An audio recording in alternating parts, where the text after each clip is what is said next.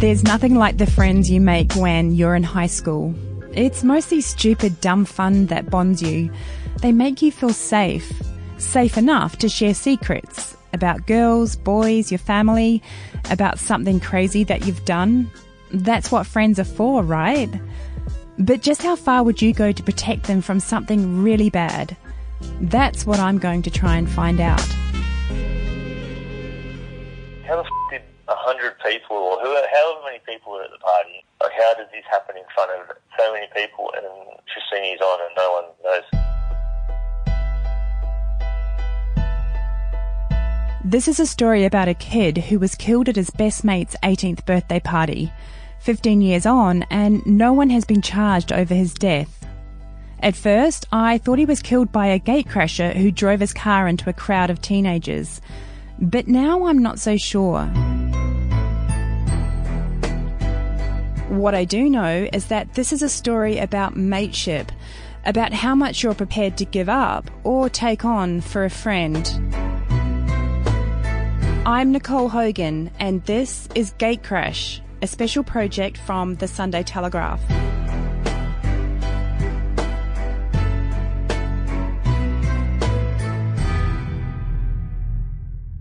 Nathan Garriock could be cheeky. His friends tell me this. His mum and dad call him a larrikin. It's even on his headstone.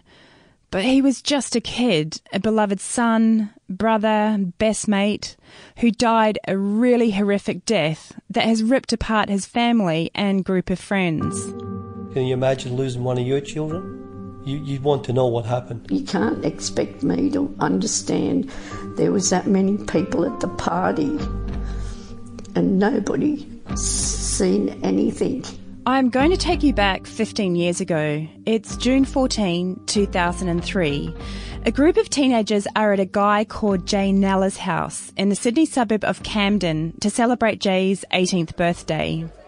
It's a cold night, and I know this because one of Nathan's friends says he was wearing 3 layers of clothing and he still felt freezing cold. It was a pretty packed party. I would have said that it would have to have been around 100 or so come and go. That's Jamie Cross, one of Nathan's friends. They went to school together. When we got there, there was people there, but we got there early-ish from memory.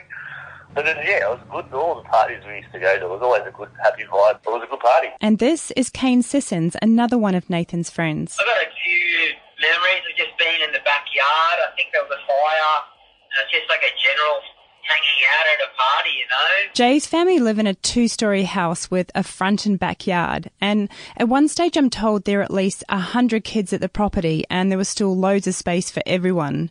So it's a big place with at least half an acre out the back.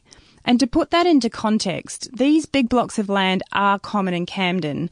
It's a semi-rural suburb which seems a world away from Sydney's inner-city congested lifestyle. So, of course, the kids in this area have plenty of space to run around in, but they also get really bored being so far away from the city. And this boredom is the contributing factor why these massive house parties are so popular. So the kids at Jay's party, they're aged around 15 to 18 years old, and they're hanging out in the backyard dancing to a DJ who's playing R&B hits, Eminem, 50 Cent, Destiny's Child. It's that era. It was Jay's 18th birthday. I think we all chipped in together and bought him a bar fridge from memory. He tells me there was a core group of boys, about 6 of them, who were really close.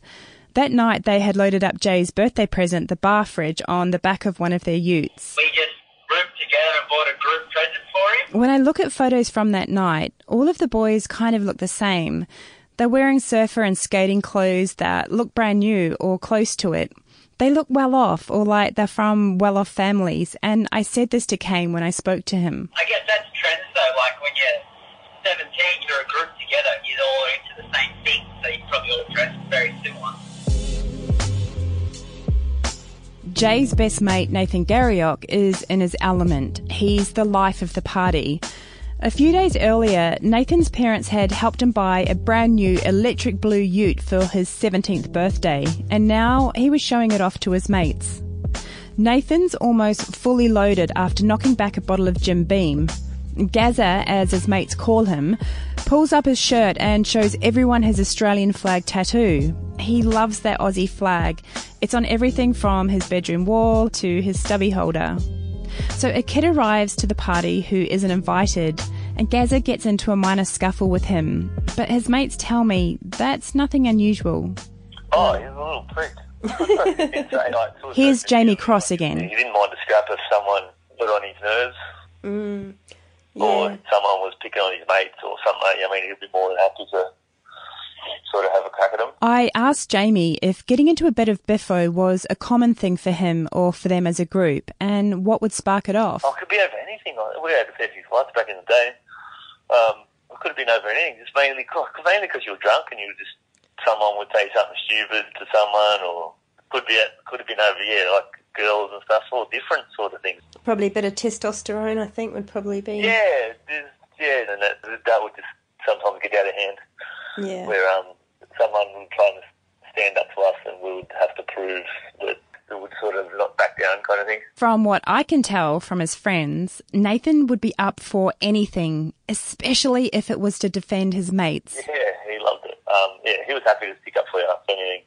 The group's staunch, fearless mentality was about to get kicked up a gear. At 12:25 a.m, a group of 7 men aged in their 20s rock up to Jay's house. They walk down the driveway and towards the side of the house, carrying a full case of Jim Beam and cola cans. Unlike the Camden kids, they're not wearing Billabong, Quicksilver or Etnies.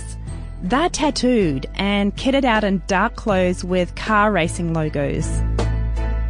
Nathan's crew acts tough and territorial, but these guys, these gatecrashers, they're grown men next to these kids. One of them is a fugitive on the run from the police. Jay Nella is standing at the front of the house having a chat to Nathan Garriock when the gatecrashers walk past them. Jay tells one of the gatecrashers, a 22-year-old, to get lost. Someone yells out, "Go back to your shanty homes, you c***s, fuck off back to Raby." Another shouts, "F*** off Westies."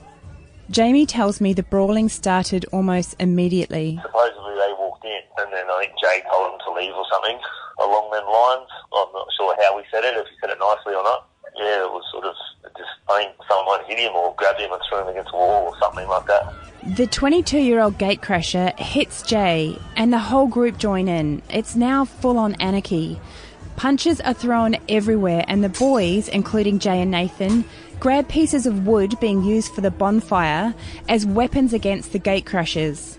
All I remember is sitting down, and it sounds sad to actually say like this, but I remember hearing that like there's a fight, and I used to get a little bit excited, get a bit of adrenaline pumping, I guess, and obviously not thinking the outcome, what it was. I didn't know how old they were or who they were, or I had absolutely no idea. So now partygoers from the backyard hear the punch-up and charge up the side of the house to the front yard. Most of them arm themselves with planks of wood, and so do the gatecrashers. It's just mayhem.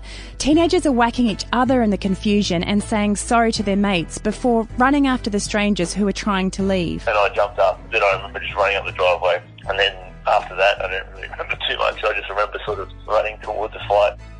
At 12:35 a.m, things escalate out of control.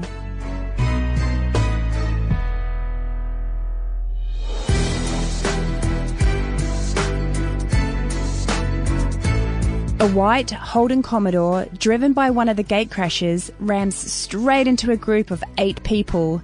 The group was standing in a ditch a few houses down from Jay's place. They'd been fighting and didn't see the car coming for them. Their bodies bounce off the car like bowling pins.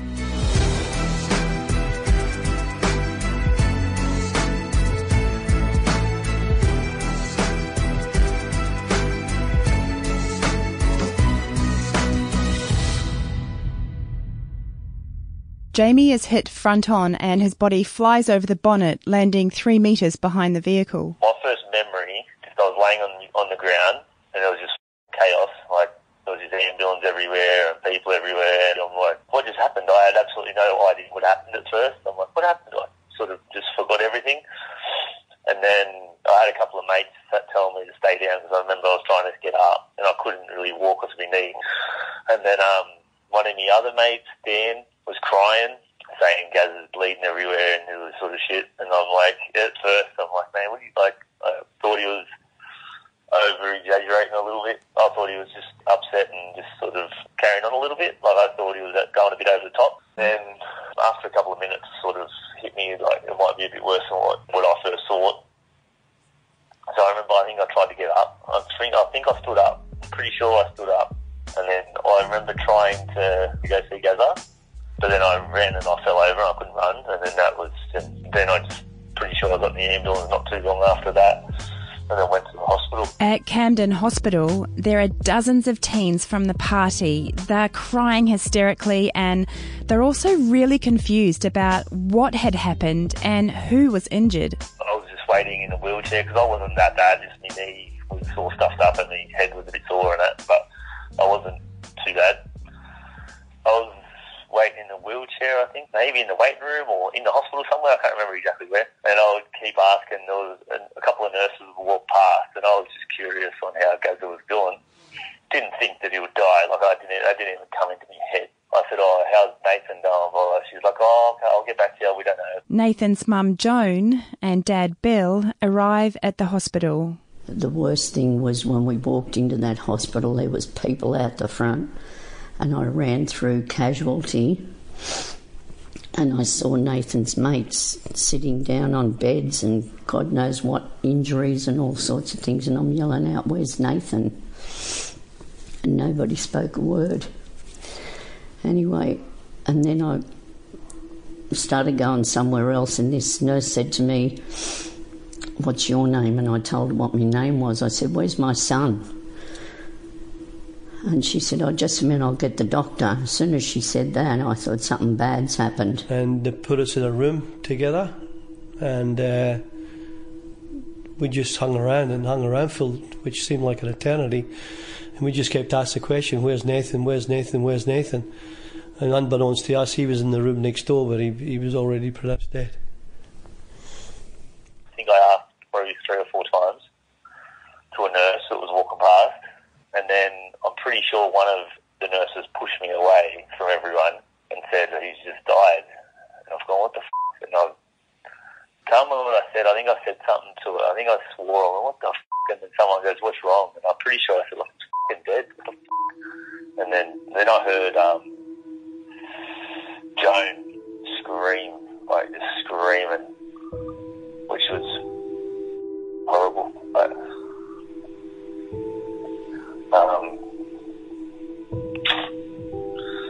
yeah, that's it. I think that was shit. That was because it was completely unexpected. Because that didn't even come into my head that he was going to die.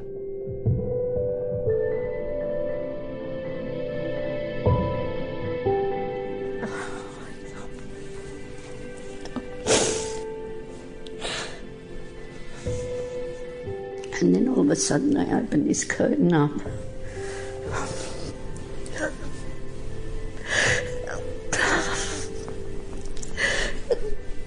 Nathan's lying on the bed.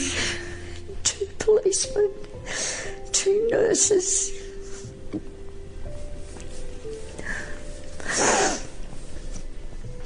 And he was just lying there. I couldn't see any injuries on him. And I was trying to lift the blanket off his feet, hold his feet and hold him. But nobody moved. They were just standing there, the police and the nurses. And then I was trying to lift Nathan and hold him. And the nurse said to me, "Don't touch him, he might have broken bones." I said, "No." I said, "I'm touching him. He's my son." Joan couldn't see any other injuries on Nathan's body apart from around his skull.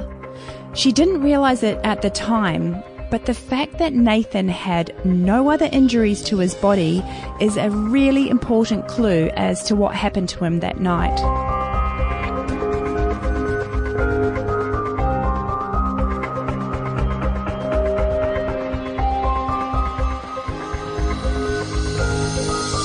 I asked Nathan's older sister Heather if it took the family a long time to start asking questions about what had happened to Nathan and who was responsible for his death.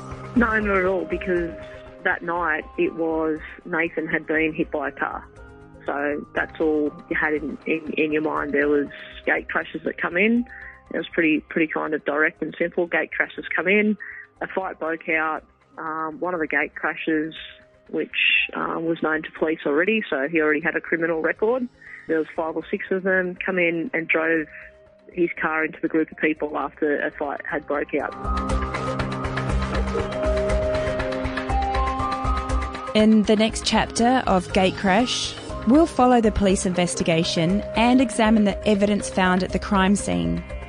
You'll hear what the witnesses saw and follow the intense 6-week pursuit for the gatecrasher who drove his car into the teenagers. I just remember waking up when there was an ambulance around me and I didn't know what was going on. I was, what was happening? I just want to know, for my children's sake, that something has been done.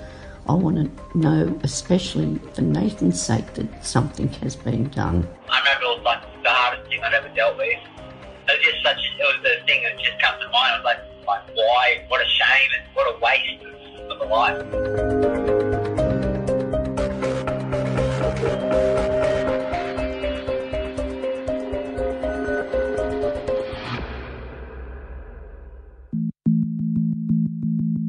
Gatecrash is a special project by The Sunday Telegraph, narrated by Nicole Hogan, produced by Danielle Pogson.